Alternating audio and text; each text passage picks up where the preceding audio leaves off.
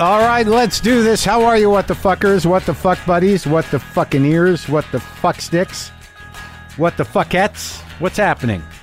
I'm Marc Maron. This is my podcast, WTF. Welcome to it. How's everybody? Rob Huebel is on the show today. Rob has a series that he created and stars in. Do You Want to See a Dead Body? It's on YouTube Red. I never had Rob on. But it turned out to be hilarious and had a great conversation. I got a real kick out of him. We kind of had a good time, me and Huebel. So I'm a little bonkers, moving, man. It's just like it just never. And I have not touched the garage. The garage is like this preserved museum of me that is now just sitting out here by itself. The house is getting emptier. I moved the fucking cats, which is no small deal. It's very odd how cat-like I am. And I know I talked about this, but I can't. It's very weird coming back to this house with no cats in it. I realize that I've been worried about this house for, almost 2 decades because of those cats. What's going on with the cats? One of the reasons I could never leave the house was the cats. What about the outdoor cats? What about Boomer? Like when I went bankrupt and I was going through that divorce, I didn't know how, if I had lost the house, how would I go anywhere? But Boomer was outside. I couldn't move Boomer. Well, that's over. But now this house has never had no cats in it. And it's weird because I can just leave the door open now. And every time I walk by it, I'm like, oh shit. But nope, there's no cats in it. It's so weird. And there's almost no me in it. It's so fucking bizarre. And it just seems like moving is never ending. This is a small house. But obviously I'm going to stay here in the garage for a bit. My house is not in that bad a shape. I just have to fix it up. I don't know what I'm going to do with it. I think I might just maybe keep it as a cabin. Maybe keep it as a workspace. Maybe just have the garage here and use it as the office. I don't know. I know that I have to use it for an extended period of time. I don't know. The most difficult thing I got to move is this garage, and it has remained untouched. Anyways, what I did want to reach out about here is that somebody that we know and like a lot is dealing with something really tough right now. We want to lend a hand here. Barry Crimmins is a great comic and someone we've enjoyed having on this show. I did an episode with him back in 2013, and then he was back on with Bobcat Goldthwait in 2015. And if you saw the documentary that Bob made about him, Call Me Lucky, you know Barry's story, that he's been a tireless advocate on behalf of victims of sexual abuse. Now, we found out that Barry's wife, Helen, who's an artist in her own right, very good, a great photographer, is in the middle of a cancer fight, and the cost of treatment has become overwhelming. The co-pays alone are just staggering for the two of them, and it's just, it's tragic. It's really heavy what they're both going through, and with all the help that Barry has given to people in his life as an advocate and human rights activist, we figured we can help lift Barry and Helen up right now. If we can lift them up just a bit, that would be tremendous. If you go to Barry's Twitter page, you'll see the pinned tweet has a link to Helen's GoFundMe account. That's at Crimmins, Crimmins, on Twitter. Someday we can hope to live in a country where they actually fix healthcare so that no one can ever be driven into financial peril because they got sick. But until that time, we're going to have to help each other. So let's help Barry and Helen out. Okay.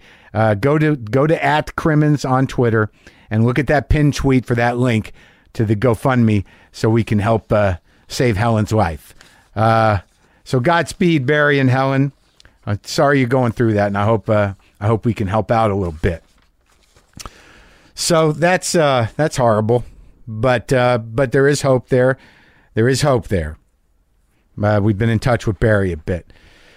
So I am in the middle of this move and projecting a lot onto my cats and onto my own situation and wondering, whether I can handle it, whether I deserve it, whether, I should have just burrowed in here. But it's a trip to move those cats, man. Monkey and LaFonda and me have been together for a long time, since 2004, 13 years. I've gone back and forth with Monkey to New York, and LaFonda has made that trip once. But this is the really the only home outside of their childhood home in Astoria, Queens, where I found them in the alley that they've ever known. And it was weird for me. Like I think I was just, it was getting sort of sad just the cats here, as I took things out. And there was part of me that thought, well, maybe I could, maybe they just stay at the house when I'll just have them. I'll come over when I record and sleep here, and they'll just live here. But then I realized that was ridiculous. So now I moved them, and they freaked out. But they're going to be all right. Everyone's going to be all right. I'm having a hard time throwing stuff away. There's bits and pieces from different parts of my life. There's canned goods from my relationship to, like from years ago. There's furniture and things from my marriages. It's a little bit much. It's like an emotional sarcophagi in there. and I think a new page it will be nice. So, Rob Huebel has this great new series that he stars in. I mentioned it. He created it. It's Do You Want to See a Dead Body? It's now on YouTube Red. And we had a great talk. I had a good time with him. It was fun. It's a fun one. Fun one with a funny guy. This is me and Rob Huebel.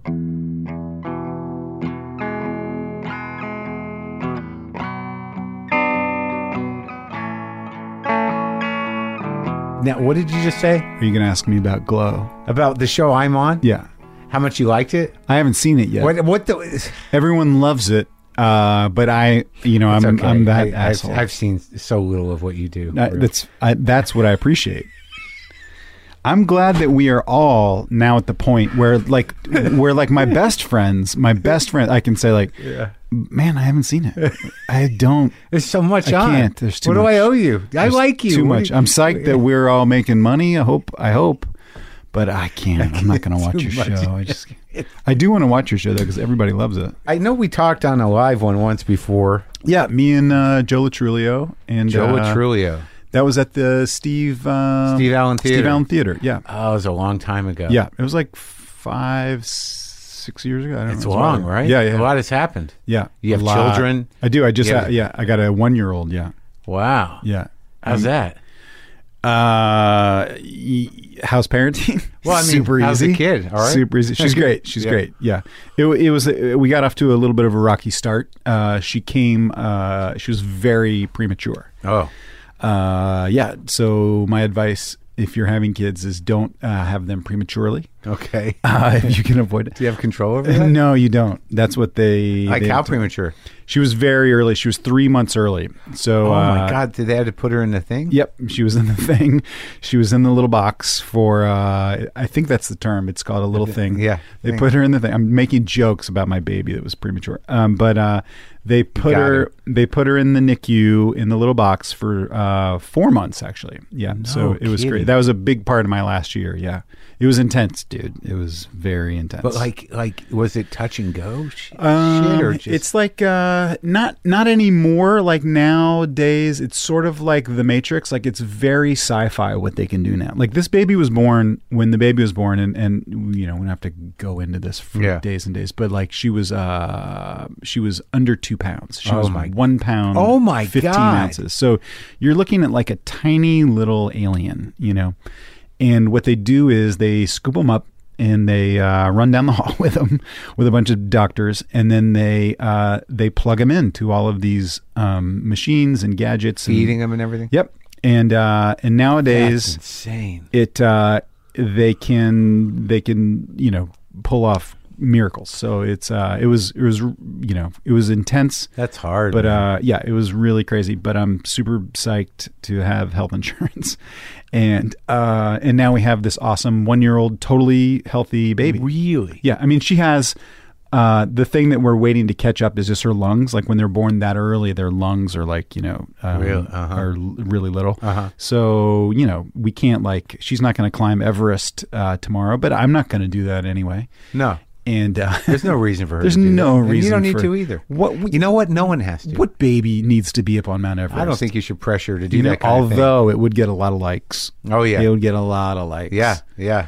So that'd be cool. But other than the lungs, she's all good. And then the lungs will catch up. Like I'm happy for you. Yeah. That must have been crazy. So you and your wife are over at the hospital every day? Yeah. Oh my God. Yeah, which is super fun, tons of fun, not stressful on your marriage at all. And I've only been married, we got married like 2.5 years ago.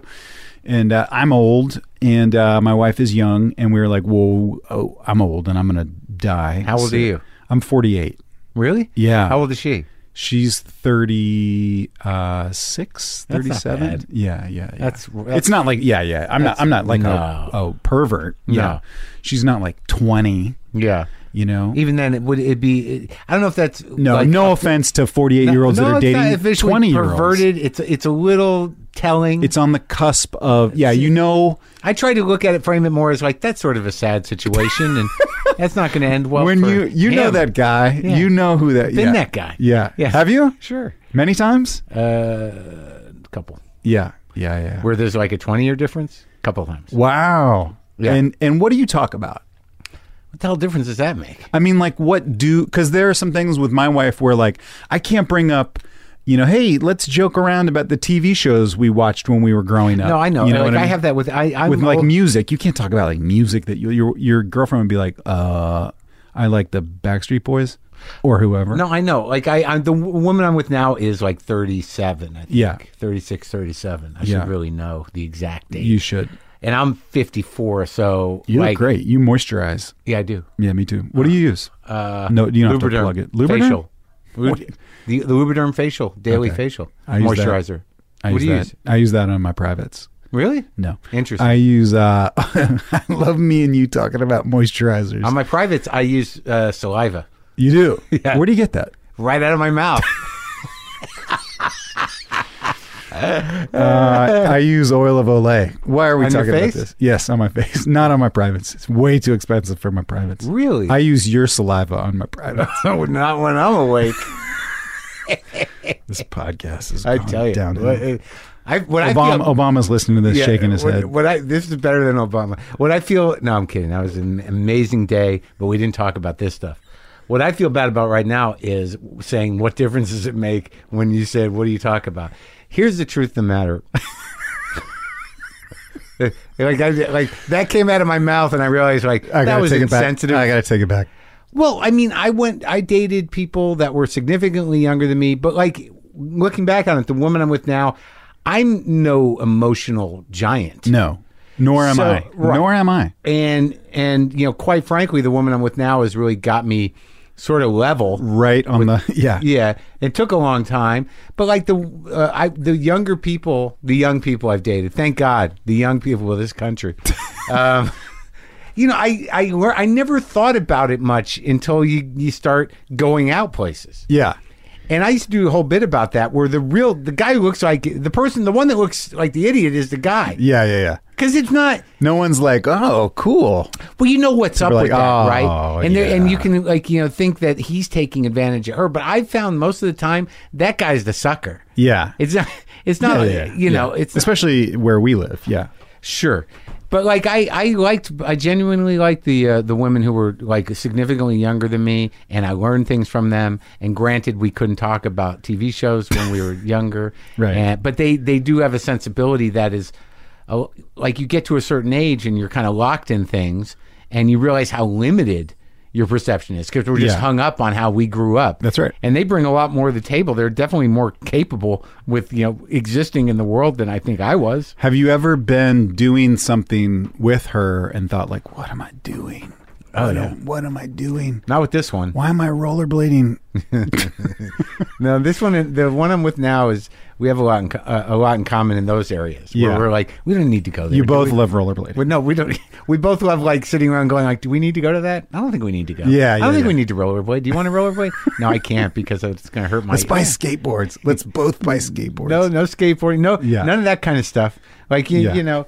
But it's always fancy. It's those fancy modes of transportation that screw you up. If you buy one of the little mono wheel things. Yeah. No, she doesn't get around on that. We're not doing that kind of stuff. Yeah. We're both very practical. But the last one, I used to just feel like. Do you? It sounds like you burn through them. No. And I've been there with this one for a few years. Oh, great. But no, I'm pretty long-termy. Yeah. But there was one there for a while that was significantly younger. I mean, like, embarrassingly younger. Yeah. Like, I might have been 50. She might have been 23. Yeah. And I thought we were sort of See eye to eye. Yeah. But as soon as I got outdoors with her, I was like, oh, what am I doing? Yeah. There's nothing. I could just look at me. Yeah. I'm that guy. She's like 10 yards ahead of you. I'm that guy. Yeah. Yeah. That's the bit. Just me just scrambling. Hey, where are we going? Wait up. Wait for me. Did you at the time, did you drive like a convertible? No. No, that would be bad. I was never that, and I'm not even sure. What how about it like happened. a motorcycle with like a sidecar? No, I'm not that. Too much. No, too much. I'm not that midlife crisis-y. Yeah, I really didn't see any problem with it intellectually or emotionally. right. It was really just sort of like you realize, like I'm old. Yeah, I don't feel that with this one. You feel that with yours? with my wife? No, not at all. So there you go. But you're not. It's normal, man. It's normal. What, less than 10 years or 10 years? Just 11 10 years. 11 years. 11 years. It's normal. It's but it's not 20 years.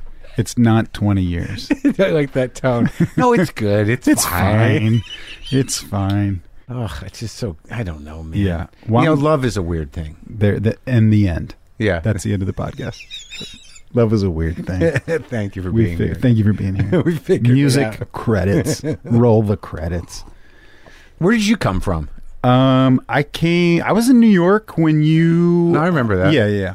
I grew up in D.C. in that area. Oh, really? In Virginia, like out in the suburbs. Like Your dad in politics? No, everybody else's dad was. Everybody else's dad near me worked at the Pentagon. No, really? And my dad was an airline pilot. Yeah. So he's a pilot? Yeah. You look like a pilot. Oh, thank you. Yeah. I appreciate that. Yeah. Thank you. You look like the idea of a pilot. A lot of pilots look like pervers. Is that true? I think so. They marry women 11 years younger than them? Yeah. And they wear like the bomber jackets, and they got. Well, they're all Air Force guys, right? Yeah, and they got like weird mustaches. Yeah, and bad haircuts. But they're the only ones that professionally need aviator glasses. That's right. They're the only ones legally that should have aviator glasses. Aviator sunglasses. Yeah. Everybody else is like ripping them off. That's right. Yeah. So my dad flew out of what is now Reagan National Airport. And for what airline? An airline that is no longer around called Eastern Airlines. I remember Eastern Airlines. Remember Eastern? Yeah. Sure. So he flew for Eastern for like a million years. They had the shuttle. That's right. Yep. That's right. Before the Eastern Shuttle, and they had their own building for a while over there at LaGuardia. That's right. Right? That's right. Wow, you know a lot about Eastern Airlines. But what's your dad's name? Jerry. Oh shit! You know Jerry Huebel? Yeah, Jerry Huebel, the pilot. Yeah. Bomber jacket. Yeah, you know him. Yeah. Wow, that's crazy. Yeah. So that's where we grew up, and everybody else worked at the Pentagon. So a lot of kids were like, "Can't tell you what my dad does." Yeah, for real. Yeah, for real. Because I don't even know. Yeah, I think that I don't know how that works. Like, I guess if your dad is like in the CIA or something, what do you tell your kids? I don't know. You just say like, I work at a sporting goods store. You let your mom handle it. Yeah, mom will tell you. Yeah. No, I don't know what I imagine they come up with some story that they can stick with. But it's like, what if the kid's sort of like, will you take me to work with you? Take your kid to work day. Yeah, can't you go want to with see me to assassinate someone? the South American dictator. Yeah, Dad, this is awesome. Pew, pew, pew. Run like hell. Just keep running. So you knew those guys, kids. Yeah, I knew some of those kids. What'd your mom do? She work in the business? No, my mom took care of us mainly, and then when we got older, my mom went to work for PBS, like doing. How many kids were there? Just me and two brothers. I got an older brother and a younger brother. How much older? Just 2 years on either end. Oh, really? Much. Yeah. How'd he turn out? So we were pretty. We're all pretty close. They're all good. Yeah. They're good. They're good dudes. And my little brother's married, and he has like teenage kids. He got married way before me. Yeah. My little brother got married, like right out of college, and now has kids that are like, full on teenagers with, going through, I'm like, I don't know what to tell you, man. I have like a 1-year-old. Yeah. And so in a cool way, I can ask my little brother for Is he still married to the same lady? Yeah, yeah. Oh, so he's like he's solid into dude. it. Yeah. Solid guy. Totally into it. What yeah. happened to the older brother? My older brother is an assassin. No. What? For the CIA? Yeah, yep, for the CIA. That's amazing. No, my older brother is he lives in South Carolina. My whole family lives in South Carolina now. Oh, except for you. Except for me. Yeah. So I'm like the black sheep. But my older brother is a photographer and kind of like doesn't really care that much about like money and doing, kind of like artiste. Yep. Yeah, exactly. Huh. Exactly like you. Yeah. Probably a lot like me. Does he have books like this? Let me No, look at some I of your just books. mean like, does he have a room like this? Yeah, he definitely has a room with books and he knows what books are. Yeah. Oh, that's good. For sure. That's different than you, right?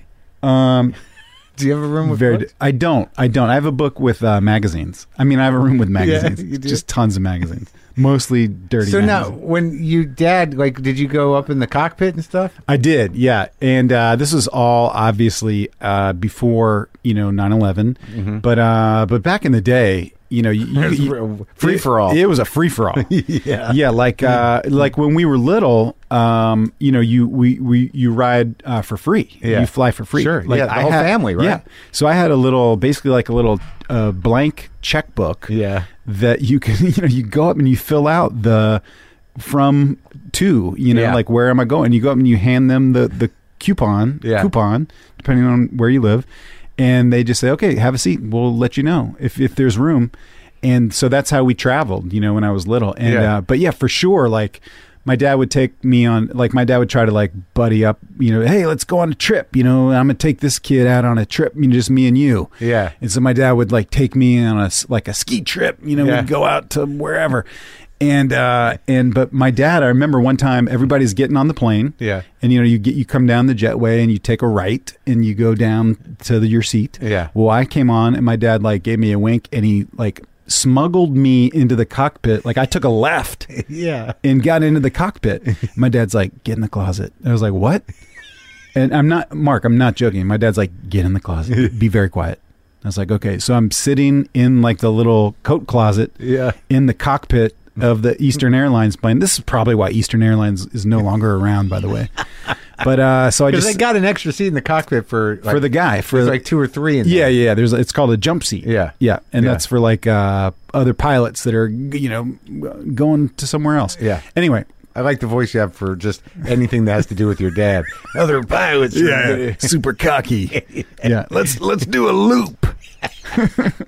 But so my dad like smuggled me into the cockpit and was just like, hang out here in the closet. Yeah. And I'll bring you. So then we took off and he's like, okay, coast is clear. So I came out and then it's just me in the cockpit with my dad and the co-pilot. And back then they had a third guy, navigator, right, who would like decide, okay, let's go straight. Okay, take a left. So there's a pilot, a co-pilot, a navigator, and a jump seat, and you're just standing there. And I'm just sitting there, yeah. And well, I would sit on the jump seat, and so that happened a few times. Yeah, and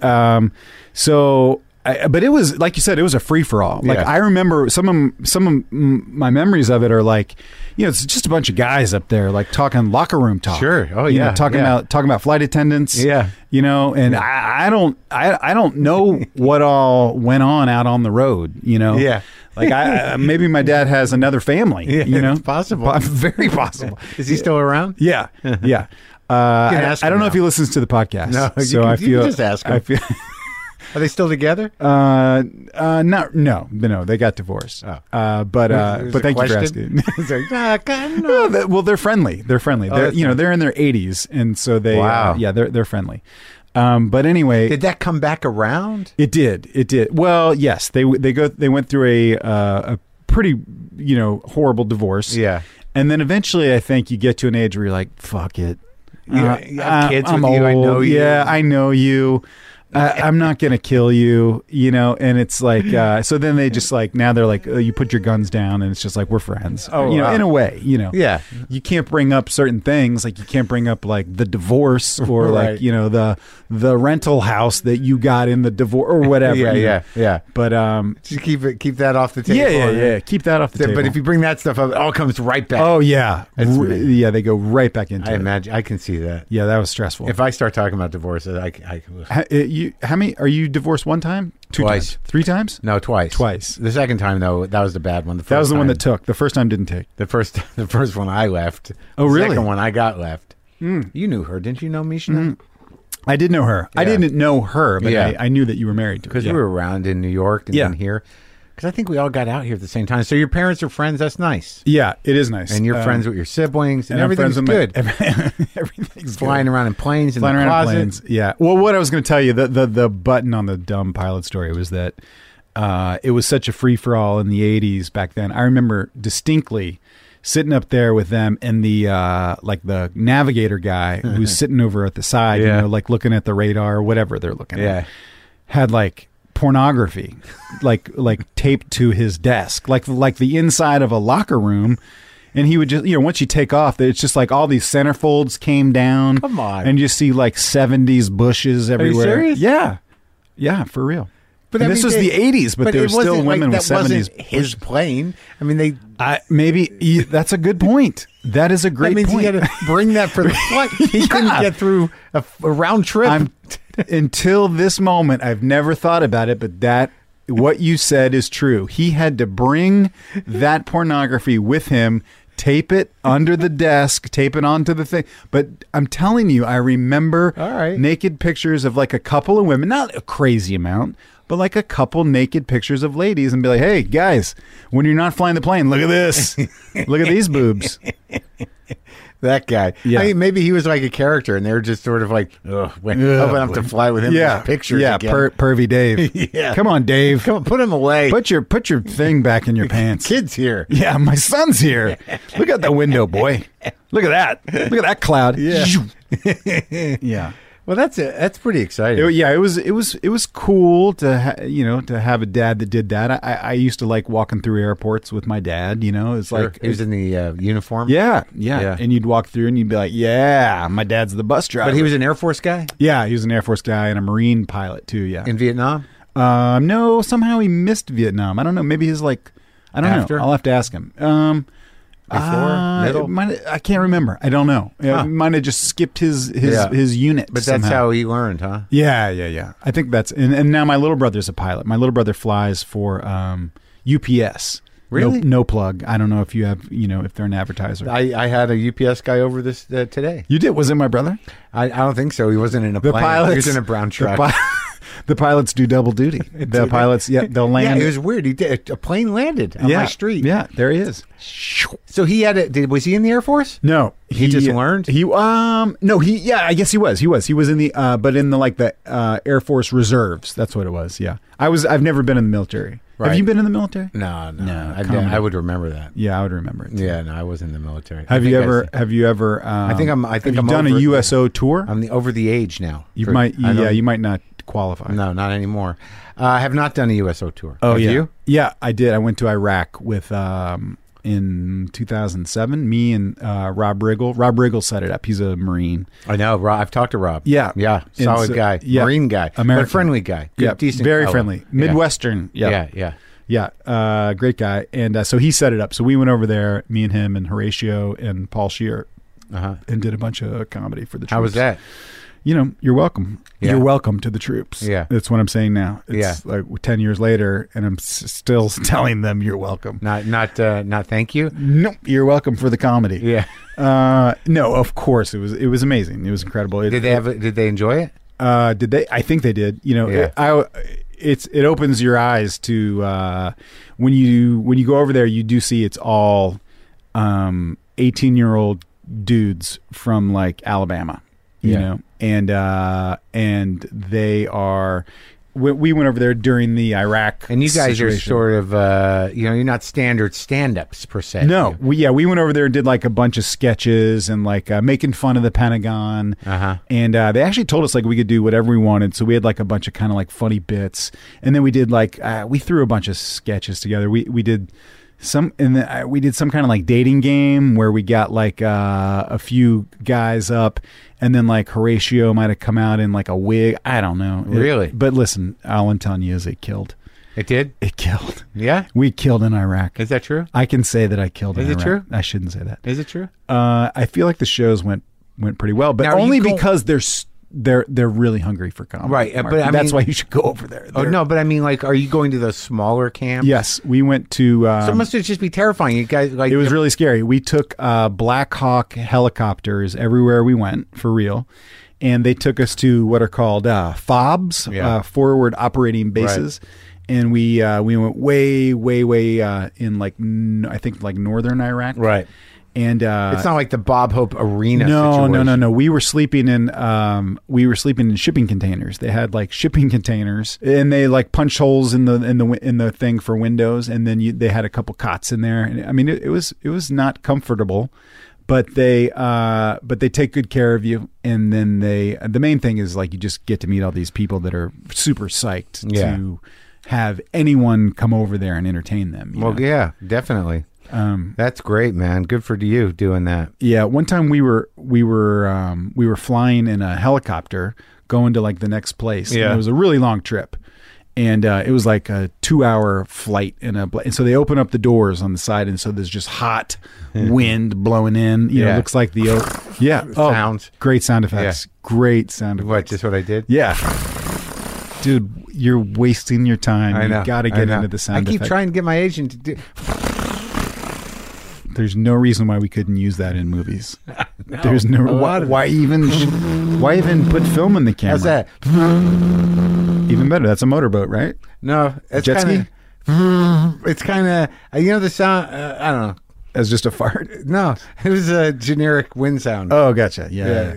But so we were flying to the next base, and it was like a 2-hour flight, and everyone was like trying to fall asleep.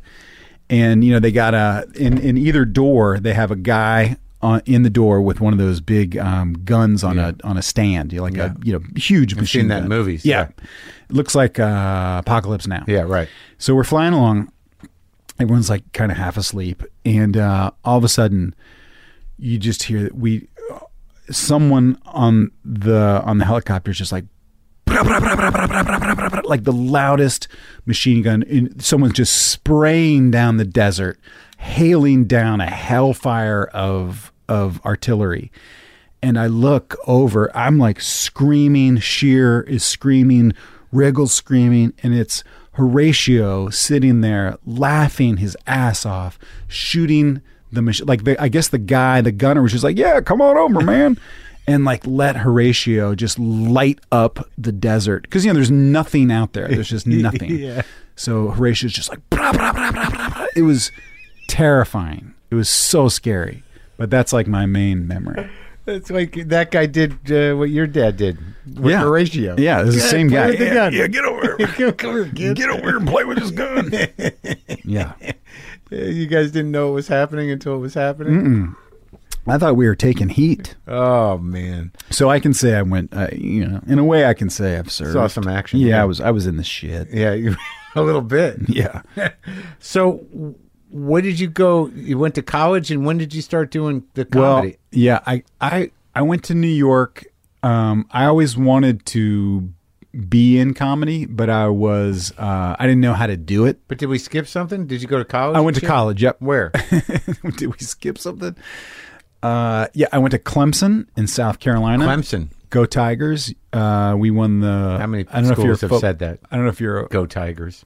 I don't know. A lot of them. A couple of them. Yeah. A couple of them. But no big deal. We are the football national champions. Really? Currently. You didn't know that? What do I know about sports? I don't know. You're wearing a football jersey. Hey, shut up. Don't tell people. See, I don't know. Did you If play? you had answered the door in a football jersey. Yeah, you would have been like, what's happening? Yeah. Are you a big sports guy? Not really, no. Did you play ball? No, I played soccer. I'm a white guy. I played soccer. Like what does that mean? When I was little. It's just like a suburban. Right. It seems like you're contemporary right. suburban. Yeah. But I mean, you could have been a quarterback back in the day. You're 48. Thank you for saying that. Yeah. I could have gone pro. Damn it. But I played soccer in high school, and I wasn't great. They didn't even have soccer in high school when I was in high school. It wasn't even invented then. I don't even think so. Yeah. Maybe I'm wrong. Maybe I just didn't know the teams we had. Yeah. A lot of people think that I'm a sports guy, and I appreciate it. I really do. I don't know. Regal is, right? Riggle is a... maybe not. Yeah, he is. Yeah, yeah. I think he might have played football and stuff, and he's a big like sports fan too. Oh, he is. Yeah, he's from Kansas City, and he's right. He's way into all those sports. Yeah, because I think he plays golf too. I'm not good at golf. I'm happy to hear this because I think I might have I had Riggle in here and I prejudged him. Yeah.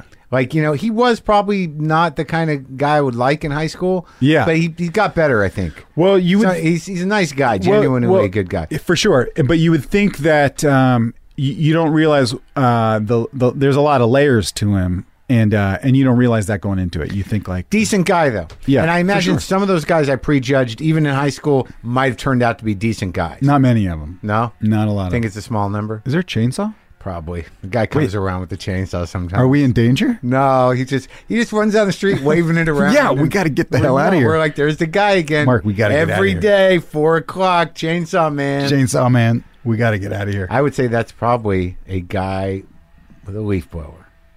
No, that's a chainsaw. Is it? We're in danger. Oh, do you want me to? Let's just ride it out. We'll see what happens.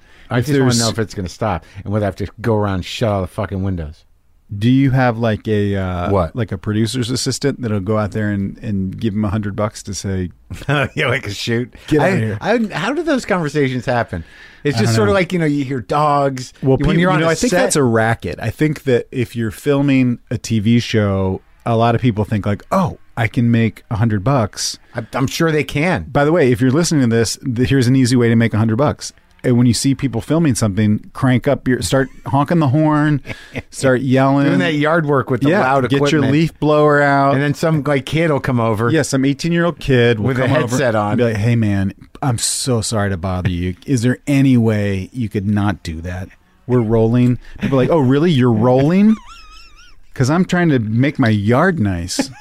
You fuck. I don't have any time during the week other than now to do this. Now's the time to blow my leaves. Sorry, you guys are just going to have to wait. How long are you going to be? Oh, at least an hour? Yeah. Hold on. Let me talk to my boss. We were shooting something recently in a park out here in Los Angeles where we all live. And this old man came out and he said that we were on his property. And we said, no, this is a park. Yeah. And he said, no. All this right here, this is my property.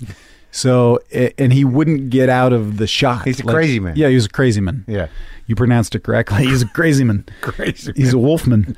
And so we offered to pay him, and he said, I don't want your money. We're like, really? Like, what is this about?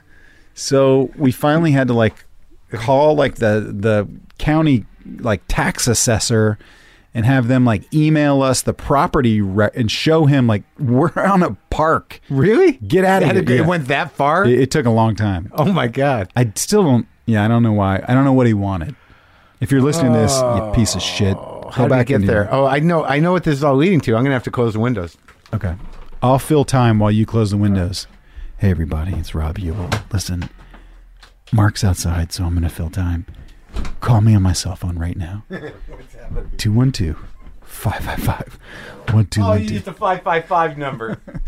You're a professional. I'm noticing this glow calendar. You guys have calendars for your TV show. No, one of the cast members made that. Oh, the really? guy, Chris Lowell, who took a lot of pictures. Yeah. Had those made. He's also on the show that you didn't watch. So I'm gonna watch it. I don't do what you want to do. It's your fucking life. I will watch it. All right. So I went to college Clemson. at Clemson. Tigers. Yep. Go Tigers. That's how we got distracted. Didn't play football. Riggle they are the national champions. Yeah. No big deal. Yeah, you said that. You can catch them anytime, every Saturday. What'd you study there? Marketing, only because here's the thing. I wanted to. You didn't know what you wanted. I didn't know what I wanted to do. Here's what I thought. That's one of those majors. Marketing. What does that mean? Management. What is that? Seriously, here's what I thought. What did you learn? What are even the classes? Mark, it's it's business. It's like hey, how do we promote this product? Really? That kind of stuff. Sort of, in a way. That's a whole major? That's a whole major. Consumer behavior. Why do people buy the things they buy? That's a whole major. That's a whole major. You go to class and they're like, what's going on with why do people act like this in grocery stores? Is economics part of it? Yes. You take economics? All that. Economics, finance, marketing. You did all management. that? Yeah.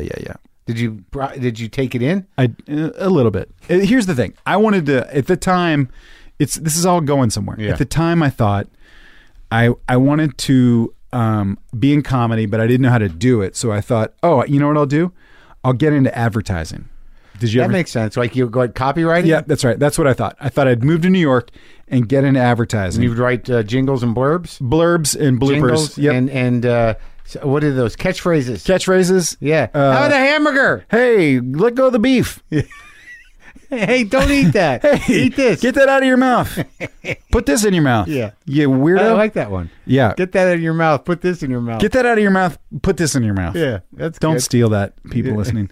So I thought I would work in advertising. So because I didn't have here's the lesson that I'm trying to get across. Convey? Yeah. I didn't have the courage to say to myself, why don't you just get into comedy and start writing jokes? And Did you know that was a possibility? I didn't know how you do it. Like, how do you do it? Like, you just start. You had no interest in doing stand-up. That seemed pretty scary to me. And I'll tell you why. I remember going to like Luna Lounge. And This is after college when you went to New York. This is in New York, yeah. I want to hear about the dark times of floundering. Where you couldn't get a job in New York and everything was terrible. For real. I thought I went to interview at after college. Yep. So right after college, you're like, I'm moving to New York. Moving to New York. Yeah. More or less. I moved to Aspen, Colorado. What'd you do there? Skied for a year. Wow, nice. Tolerant parents, a little money in the bank. Good for you. I don't know what. I think my parents thought, go ahead. Yeah. Good luck. Enjoy it. How are you at the skiing?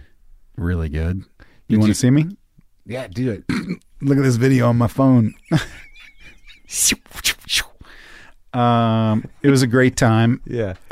Did you teach skiing? Or no, you just lived up there? I worked in hotels. I worked in hotels. And at that time, the Aspen Comedy Festival was going on. You remember that? I was part of it. What year? This was like early 90s.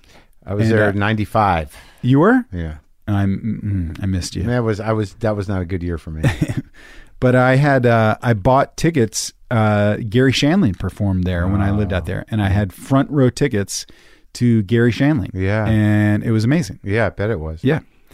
And I didn't know, but years later, me and Rob Riggle would go to the Aspen Comedy Festival with a little sketch show that we did, and that's how we got agents. Anyway, no big deal. Came full circle.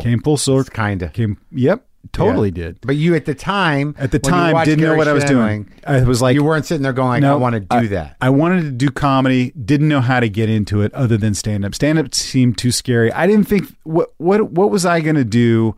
An average-looking white dude from the suburbs of like northern, like what's my take? You do look like that. What? Yeah, like what are people going to do? Like, oh, that guy's got a hot take on stuff, you know. So, but you knew you wanted to be funny. But I knew that I knew that I could be funny, and I felt like I could do it. But I didn't know until I got to New York. I hadn't seen improv before. So you go to Aspen for a year, you ski, you work at hotels, see Gary Shandling, and then you're like, time for real life. Yep, time for real life. So then I moved to New York and try to get into advertising. Doesn't go well. How'd that go? I'd like to hear some of those stories. Hey, I'm Rob. Hey, what's up? I'm Rob, and I want to work here. Oh, cool. Where else have you worked? Nowhere. Oh, cool. Where are you coming from? I just lived in Aspen. Oh, cool. What do you mean? Oh, yeah. I like to ski and smoke weed. Oh, okay. Get out of here. So that's sort of how that went.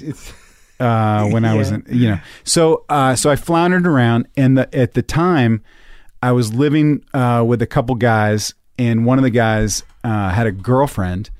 I had roommates in New York. It was super poor. We're in Queens? No, I lived with these investment. Everyone I lived with was making money. They were all like these investment banker guys. How'd you get hooked up with those guys? Like a friend of a friend. They said, hey, this guy's got a floor that you can sleep on. So I moved to New York, and I lived in a place on the Upper West Side, but was sleeping under the stairs. Literally, they didn't have a room for me. I slept under the stairs. In this place, and I had like a little egg crate. You remember those egg crate mattresses, like in this room? Yeah, like the things that are soundproof. These are my old mattresses. No, come on, you could have done better. Why do we do that to ourselves? Because I literally had no money. I moved to New York, and I had no money. No friends. I didn't know anyone. I thought, I'm going to move to New York. I'm going to get into advertising. I'm going to give myself a year. I'm going to give myself 1 year. And I didn't know anything about New York. I didn't know anyone in New York. So wild, right? I didn't know where I was going. Like this, and like that must have been sad times, dude. I remember going. I temped. I had temp jobs. Sadder. That's what I was going to tell you. Is that my roommate's girlfriend worked at a temp agency, and she's like, "All right, do you know Microsoft Word? No. Do you know Excel? What? Do you know how to make a spreadsheet? No, I don't know any of that. Do you have a suit? No. I didn't have those things. So she would go, okay, here, go to this place tomorrow morning at 9:00. Don't be late. You're going to answer the phones. Yeah. And, and so I would just go to these places and she would lie for me. She would just say, yep, this guy who's coming in, he's a real sharp customer and he knows Microsoft Word and Excel and he can type. And I was like, no, I can't. I remember I had a temp job at the Time Warner or Time Life. Yeah. And my job was inputting zip codes of people that subscribed to Time Magazine. Oh, wow. So they're like, here you go. And then one time I had a job at Goldman Sachs for a couple days. Did you meet Steve Bannon there? Great dude. Yeah. Really was great. Was he fun then? Yeah, really great guy. How about that Gary Cohn? Was he there? He was probably there. Yeah. He's probably up and coming guy. But my job, again, like I would temp for these people that their receptionist was sick. So they would send me in and I would be like, hey, what do you need, Steve? And they'd be like, I don't know, staple this stuff. And so they'd give me stuff to staple. Yeah. And I remember, I distinctly remember barging into a very important meeting in a conference room in Lower Manhattan in like Goldman Sachs. And I had stapled all of these reports together. And I just said, hey, Steve, I'm done putting all the reports together. All these guys in suits whip around and look at me like, why are you in here? We're a bank. We're trying to solve, we're trying to take money from people. We are running the world. Yeah, we're controlling the money. We're controlling all the money everywhere. Yeah, and you're happy with yourself? Get out of here. So that's what I did. You're proud of yourself that you stapled some things? Yeah, so I did that for like I temped for like a couple of years in New York. And then you're on the bridge. And then I'm on the bridge. and some guy comes up to you and says, and starts an improv. Yeah. I started taking improv classes in New York, and what drove you to do that? I saw my roommate at the time. I had switched roommates now. Yeah, and my roommate knew. Did you have a room now? At this point, I had a room. Yep, that's good. And I was living with a guy who was a funny guy, also trying to get his shit together. A guy named Mike Henry, who went on later to work for Family Guy. And he created the Cleveland Show. Oh, yeah. Really funny writer. But at the time, we were just broke dudes living in New York, and he was just a friend of a friend. And he said, hey, you should go see this improv show with me. I'm going to go see this improv show. And it was that show, ASCAT, that Amy Poehler. At the old UCB? Yeah, not even. They hadn't even started the theater yet.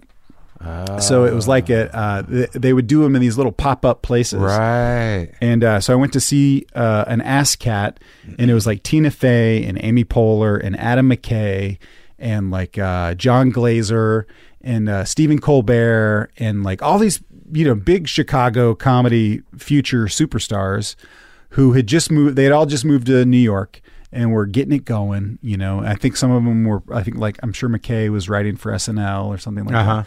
And anyway, I saw that show and changed my life. I was like, oh, that's what I'm going to do. I'm going to do that. That's how you do it. That's how you do it. Yeah. That's how you do it. If you don't want to do stand up, that's how you do it. Yeah. And they hadn't even gotten the theater together yet. But when they, couple weeks later, I think they started this theater and started doing classes. And I was like, yep.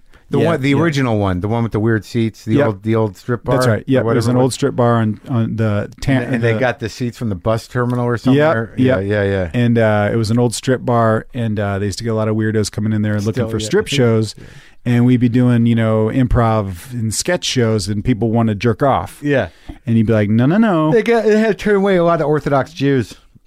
The Hasidim used to come. It's true. You've heard that story. Yeah, it is true. Yeah, there was for some reason. A lot of Hasidic Jews would come into the theater looking for strip shows, and we'd be like, oh. And some of them would stay for the comedy? Yeah. You've heard that story. I've heard a couple of versions of it. Yeah, it's true. It's true. But we used to have to like go out on the street and hand out flyers. On that street? No, we go down to Union Square and other cool places, the East Village, and we try to hit up college students to come to our improv and sketch shows. Right, I remember. And, what street was it on, though? Like 22nd? 22nd Street, yeah. That's right. So, and that's how we would get people to come see our shows. And that was the one, like, Matt lived at top of it. Yeah, Walsh. Yeah, lived above the theater. Yep, yeah. And so we would just try to pack the house. And at that time, it's not like it is now where there's like a million people trying to do shows there. It was like, we need shows, you guys. Walsh and Besser and Amy and Ian, they'd be like, you guys write a show. Put up a show tomorrow, Yeah. So we would just throw up shows. And really, it was like that. Yeah, it was really like you had they needed time filled. They needed time filled. Yeah, I mean, literally, if you had an idea for a sketch show, you could do it. But were you taking classes or just hanging out? Yep, taking classes. So it was the original 4 teaching. Yep, and that was it. That was it.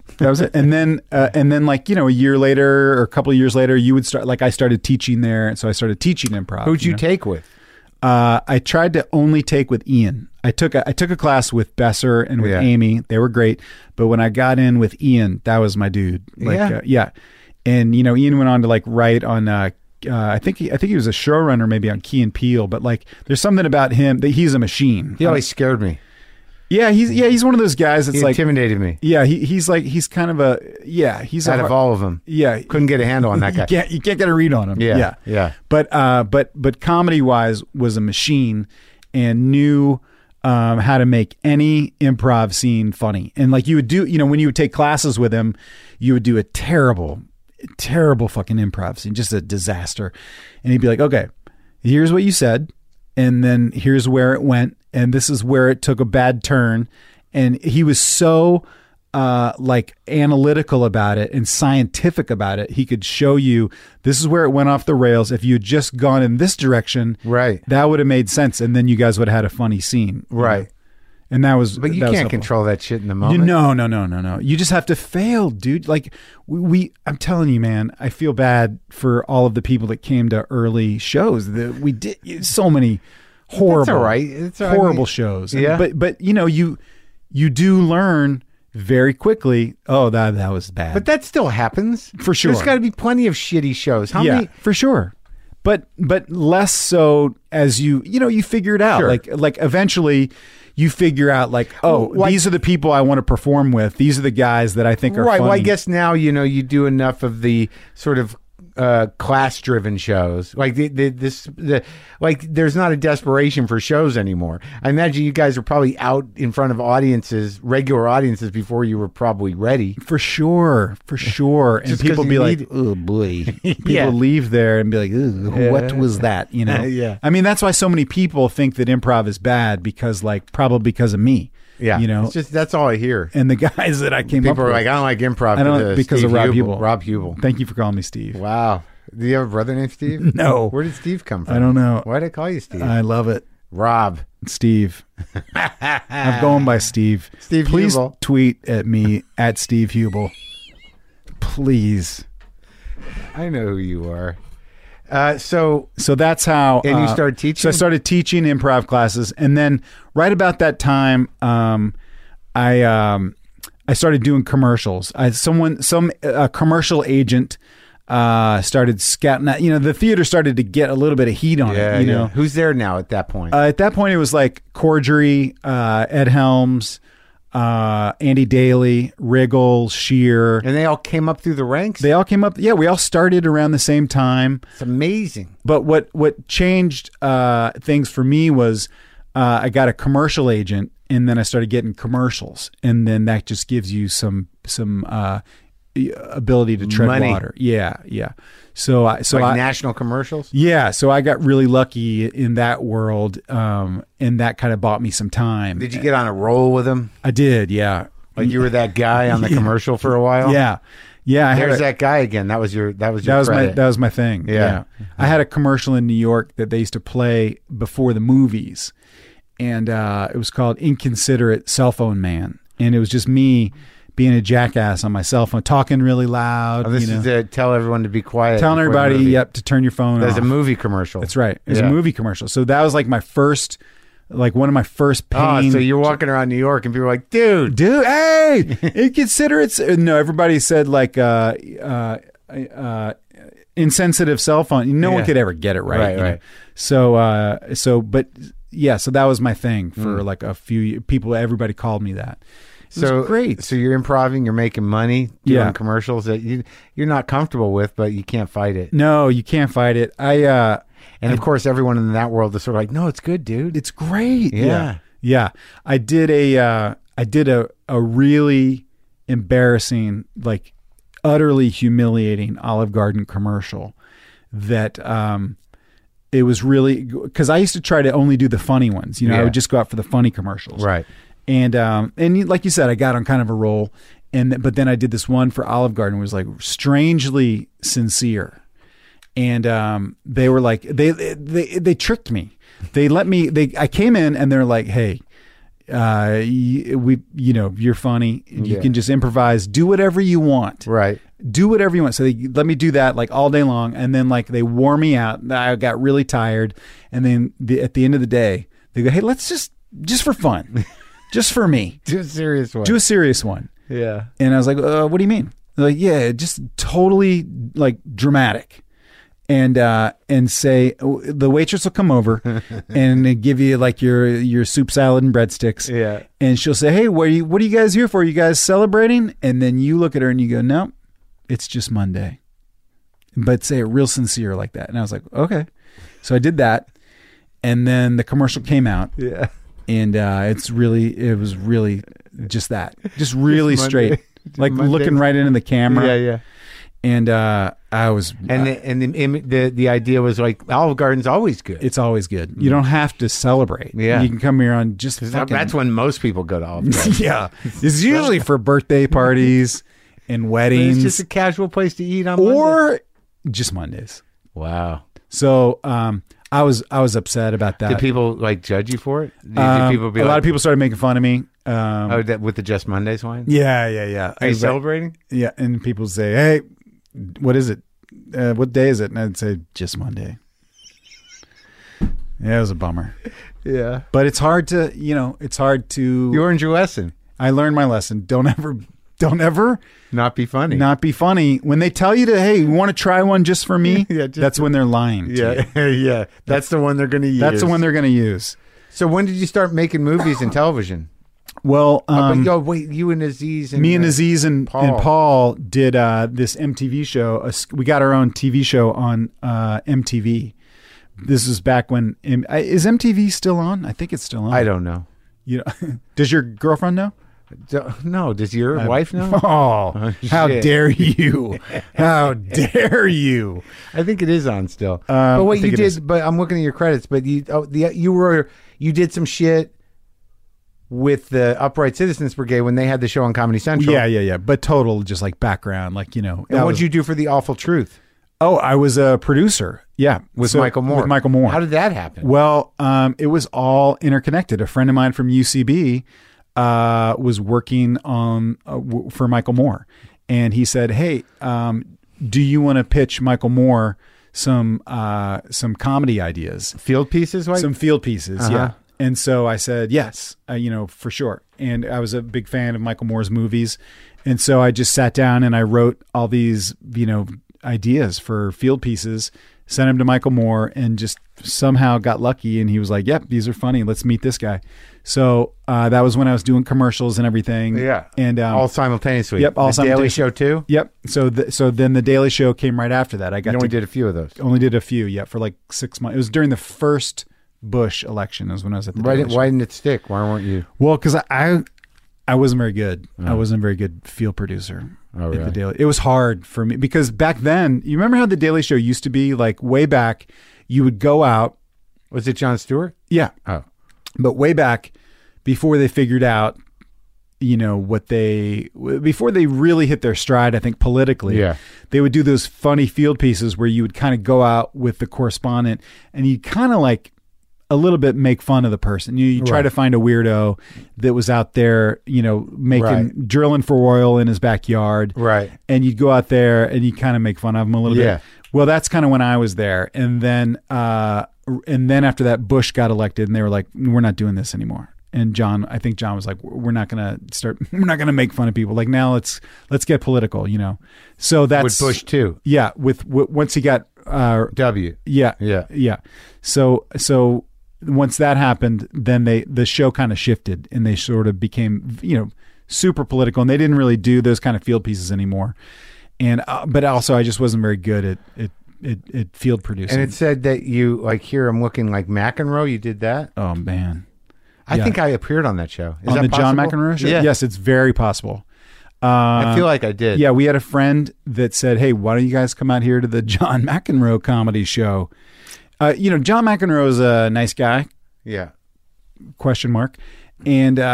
And they gave him a comedy show. Yeah, like a syndicated talk show. Syndicated talk show. I remember who else was on that, because I remember doing it and being like, "Oh, you work here?" Yeah, me and Sheer were there writing jokes for John McEnroe, which was tough. That's a tough job to try to write jokes for a tennis pro, you know. And I remember the whole thing felt stilted and awkward. Yeah. And we would, you know, the guests would come on, and they'd be like, and we'd be like, "Hey, here's a funny idea for you and John," and we would try to write like a sketch for the guest and like John, and it would never go well. Right. But that was like a very short-lived show. And but you know, again, back then I was just like, yeah, if I can make a check, get a paycheck. But you're also doing funny movies, little things. Well, then I just started to pop up. Like through UCB, I started to get little breaks. Like McKay started directing movies, you know? Right. And so I knew him at UCB? I knew him from the comedy world at UCB, yeah. And so I started to get like little cameos in like The Other Guys with Will Ferrell and stuff like that. And so I started kind of popping up doing that. And then around that same time, me and Paul and Aziz did Human Giant, and that kind of opened up a lot of doors for us in the comedy world. We started getting like more opportunities like on sitcoms and stuff like that. So it kind of blew up, and it helped Aziz's stand up. Yeah. And he had long weird mullet hair. Yeah. Yeah, and then Paul, he didn't have any hair. He didn't have any hair at that point. And you had you had your white guy hair. I had my white guy hair. It's all about the hair. But that really show, you love guys' haircuts. I do. I take it in. But that show helped us out a lot. That show helped us kind of all get going. And you built that at UCB? We would test. Yeah, we would go out with we used the same director, the guy that created the show with us, Jason Wallner, who's super funny, smart writer and director, and he did other shows like Eagle Heart. I know that guy. Yeah, you know Jason. So I interviewed him. Yeah, so we would go out and we would shoot sketches, and then we would take them to UCB. We would show them in front of a live audience, and if it got a laugh, then we would put it in the TV show. So that was a great, easy way to sort of best test. way to do it. Yeah, just show. David Sedaris does that. Oh, really? With his writing. Oh, you just do a live reading. Yeah. And he'll like, you know, tweak things. Yeah. So okay, so it all takes off. So that's how it went career wise with Human Giant. Yep, and that got me going. And then the other big thing is Children's Hospital. That was just friends. That was Cordry was a friend. But you did a lot. That's a lot of episodes, dude. Yeah, it was great. But Mark, those are 15-minute episodes. That's not in syndication. That's no money. I haven't had like a money gig like you. I haven't had like one of these sweet cushy podcast The League. deals. What about The League? I was in like 10 episodes of The League. That's not bad. Where was my money gig? The podcast. Well, it seems like you've had some pretty good gigs. Well, yeah, Transparent has been great. I do. You're good in that. Transparent now. You don't watch it. I did. I watched the first season. You did? Yeah. Oh, thanks. I thought it was good because, you know, you were aggravated the first season. Yeah, and you get to be. It's fun to do for me more serious stuff because you know I've done a lot of like jackasses and obnoxious guys and just kind of idiots. Yeah. Which I love, and I feel. You know, it's in my wheelhouse. Yeah. But it's fun to do a show where like, oh, this writing is really good. Oh yeah, and you can just be in it. Just say these words. Trust it. Yeah. Yeah. And you just like, you know, oh, is this the script? Hey, good job, man. Yeah, that's how I felt really about good. Glow. Yeah. Yeah. Where you don't feel like, oh, someone's I'm not going to say that. Yeah, I'm not gonna say, that's not the way I would do it. I better make this funny. Yeah. Yeah. So that's what's great about Transparent is like the writing is really great. And the directing, like they just make it look amazing. It is. You know? It's a ballsy show. Thank you for saying that. But yeah. And also you were good in The Descendants. That was thanks, that was a good part. Yeah. And you got to pretty good people in that movie. Clooney. Yeah. He's pretty good. Was that intimidating? Yeah. And Alexander Payne directed that movie, so yeah. No, he's good. But you don't want to be the weak link in that movie, you know? Like I got to go out to Hawaii where they shot it, and they show up, and it's Clooney, and it's Alexander Payne, who's like the best director in the world, and then like me. Right. And so I was like, oh boy. Yeah. I hope I don't drop the ball.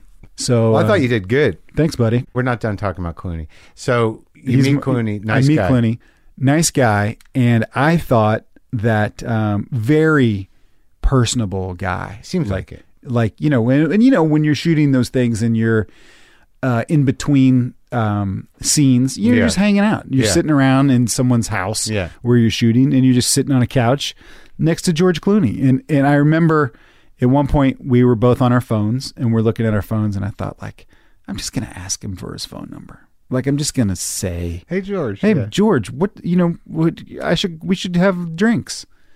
But I lost my nerve. I didn't do it. I had it. Had you talked to him previous, or no. Had you been talking? No. So this would have been kind of the first. It would have been the first. You know, meet a guy. You hang out for a few days, and but he's really cool. He's super funny. Yeah. He's always doing pranks. You know, everybody says that, and he is. You know, he's always playing pranks. You personally hadn't talked to him that much. No, but I woke up one day and I went into my trailer, and there's a bucket of his urine, and it was above my door, and it poured. No. Wouldn't that be great if he was like pranking me for no reason? But really gross, like aggressive, crass pranks.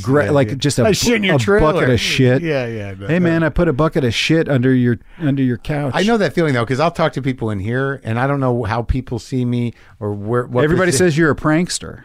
Well, no, like what position I hold in the world. Because sometimes I'm like, you want me to just email you that stuff, or should I call, or have someone call your assistant? Like, so you're kind of fishing around, like, right? Do I get your number? But I always go like, who should I get in contact with? Yeah, and like, well, you can just call me. I'm like, oh shit, wow, I'm gonna get John Hamm's phone number.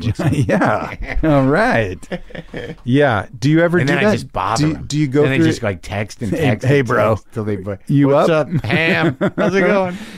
I very rarely will text any celebrity that I've ever, unless I would like to go through. That would be a great episode of the podcast where we just go through your phone and we don't give out the numbers, but we see who they are. Do you want me to get it? Who you got? If you have your phone handy, I wouldn't mind. I feel like it's in the other room. I wouldn't mind a sampling. That'd be fun. Hold on. Okay, I'll fill time. Hey guys, Mark's going in the other room, and so what I wanted to do was tell you that you can call me on my phone anytime.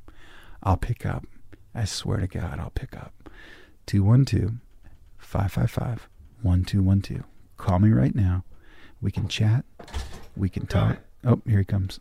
Be cool. Wait, why don't we do this? Be cool. Be cool. Be cool. Here he is. Have you been drinking all day? No. Oh. I did have I came from another podcast where they said, do you want a beer? And I said, yeah. Oh, because I just smelled it and I was like, what's he up to? Wait, you smelled beer on me? Just now. No. Is that for real? Yeah, I smell a little beer. Oh, gross. Let's do yours too. Gross. What do you got? Okay. Are we going to go through our phones? Why? I mean, I guess so. Isn't that the game? Are we coming up with a new segment on the show? Well, let's go. We don't have segments, but let's see who. Okay. I'll say one, then you say one. Okay. Wait. Let me catch up. I'm in A's. Okay.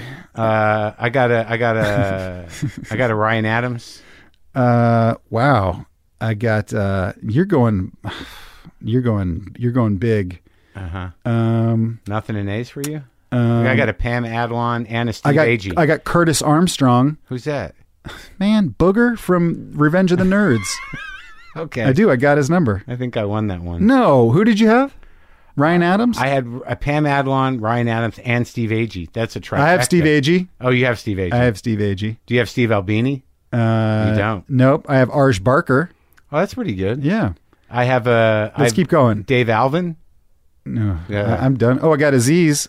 I got Scott Ackerman. I have Aubrey Plaza. Oh, that's pretty good. I got some good ones. Oh, wait a minute.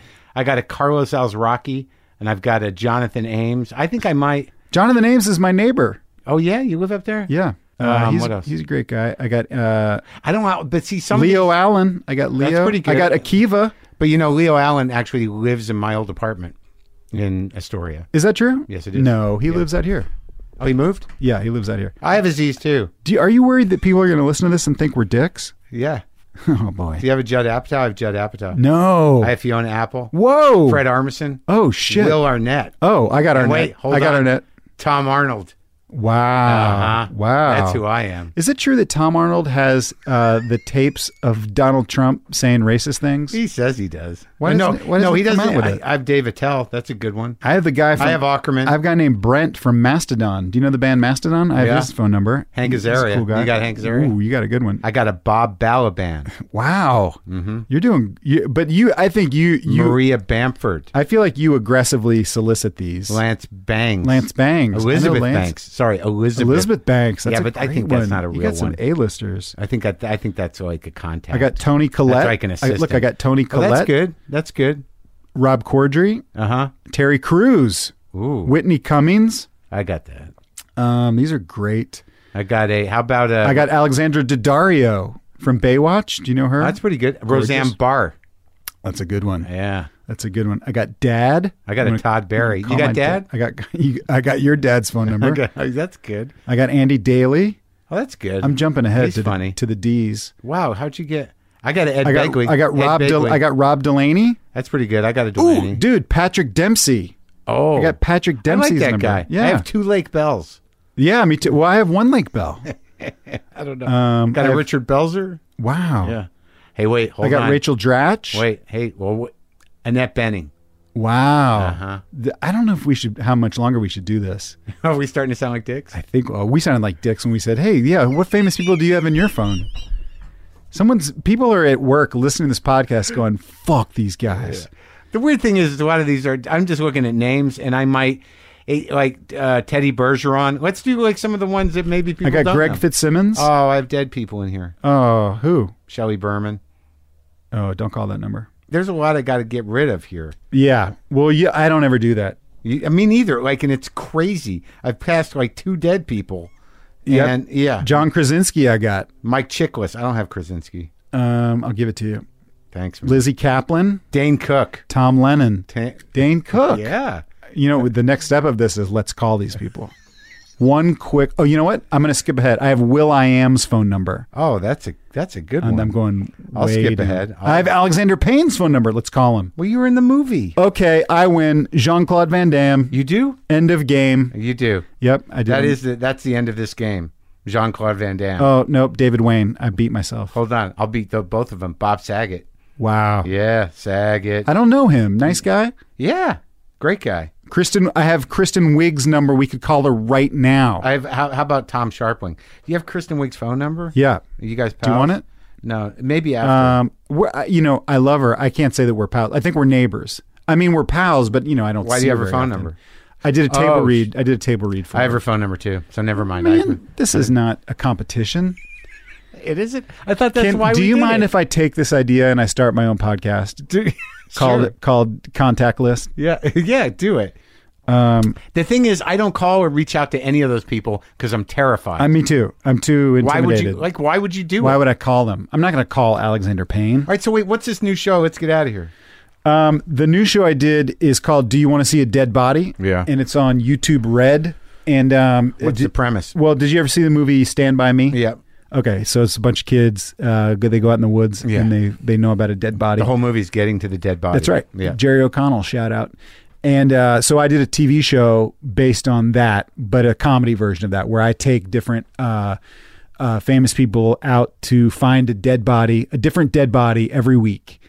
And that's the setup of the show. It's scripted. It's not like a reality show or anything like that. You're not fooling them into thinking you know where a real dead body is? No, although Jeffrey Tambor wanted to do the show, and we couldn't work it out for he wanted too much money. No, that's not true. He just schedule wise, but he did ask me. I thought it was adorable. He said, "Can I ask how these people died?" And I said, "Oh, Jeffrey, it's not actually a dead, but it's either actors pretending to be dead, or we get like one of those CSI, decomposing, fat guy, that washed up on the beach, something like that." And he said, now I get it. So He wanted to prepare. how am I going to behave when I see this person? So it's not really about There's no we don't ever know how the person got killed. No one ever asked me how I know where all these bodies are. Yeah. It's just an absurd premise for hanging out with somebody, so it's me. And we shot a bunch of these episodes. They're all like 15, 20 minutes, but it's like Adam Scott, all the people I just read to you in my phone. Sure, the funny crew. Rob Corddry, Randall Park, John Cho, Terry Crews, Lil Rel, Judy Greer, Michaela Watkins. Oh, I love her. So it's all of our funny friends going out on a really dumb quest to find a different dead body with me. How'd it come out? It's my favorite thing I've ever done. Oh, good. It's really so dumb and so funny because it's for YouTube Red, which is like their pay version. I think you pay like, I don't know, $10 or something. And they literally for the year? I think forever. Huh. And they were just, it's one of those new platforms. Sure. So they're like, we want people they're trying to get people that are not YouTube stars to do shows there. So, they're like, you mean people that people have heard of? Yeah. So they're like, do whatever you want, say whatever you want. So, it's the craziest show I've ever done. And it's just super funny. Like, it has nothing to do with anything. There's no there's no commentary on the real world or politics or anything. It's literally just me one-on-one with someone else, and we're both acting like idiots. Oh, it's great. And it's super fun, yeah. That's just pure funny. Yeah, thank you. Well, I didn't see it. Thank you. You think my name is Steve? It's been great talking to you, Steve. I enjoyed it. So, don't steal my giant marble. I'm not going to. I am going to steal this knife. No, you can't take it. In this hammer. No, there's an unusual amount of weapons in here for a guy I will say, for a guy that interviewed the president of the United States. They took them all out. They took out the hammer? Yeah, and the knife. And the knife? Sure. Did you play the guitar? I don't remember. No. You didn't say, hey man. Let's hang out. Hey man, you want to hear me riff? Bit? Yeah. Let's sing. I don't do that. Only with guitar players sometimes. Yeah. Yeah. Who's the most famous person you ever played with? You can say anybody. Look in your phone. I played with Jimmy Vaughn recently. That was exciting for me. Wow. The most famous person I ever played. But are you going to go pro? No. Guitar-wise? I don't think I can. No. Too late? I mean, I'd like to play with people, and I played with somebody recently, but I found it a little intimidating. I kind of pussed out. Yeah. You ever play on stage with people? Yeah, I have. Like in sort of like a Live Aid Yeah, I played with Grant Lee Phillips, Wow. and Mark Rivers, and... What, like Farm Aid? Not a Farm Aid. No, it was a Greg Barron's used to do a Bring the Rock thing. Yeah. Where you tell a story and then play. Yep. I'll put together a great band. I played with Brendan Small. Wow. And that crew. Oh, wow. Those guys are... Yeah, but it's good to play with good Death guys. Clock. Yeah. Well, he used to do a similar type of show. Yeah. Does your girlfriend, does she enjoy it when you play, or is she annoyed when you play? She's fine with it. She doesn't like when I do it while we're watching television. Right. Even if it's the electric with not plugged in. But you don't like whip out your guitar and play for her, and she's like, oh no, she's like, she gets like emotional. No. Yeah. That's not, no. I at the beginning you do that. Yeah. And then you put it. And then away. once you're like, I'm pretty good at this, right? She's like, yeah, you're pretty good. Yeah. Right, Stop playing. That's done. Please stop playing. Smoke on You're the great. water. You're Please great. stop playing Smoke You're on great. the water. Please stop playing your dumb blues noodling. Yeah. All right. Well, I'm glad everything worked out with your kid, and things are good for you. And it was again great talking to you, Steve. Thank you for having me, Jim.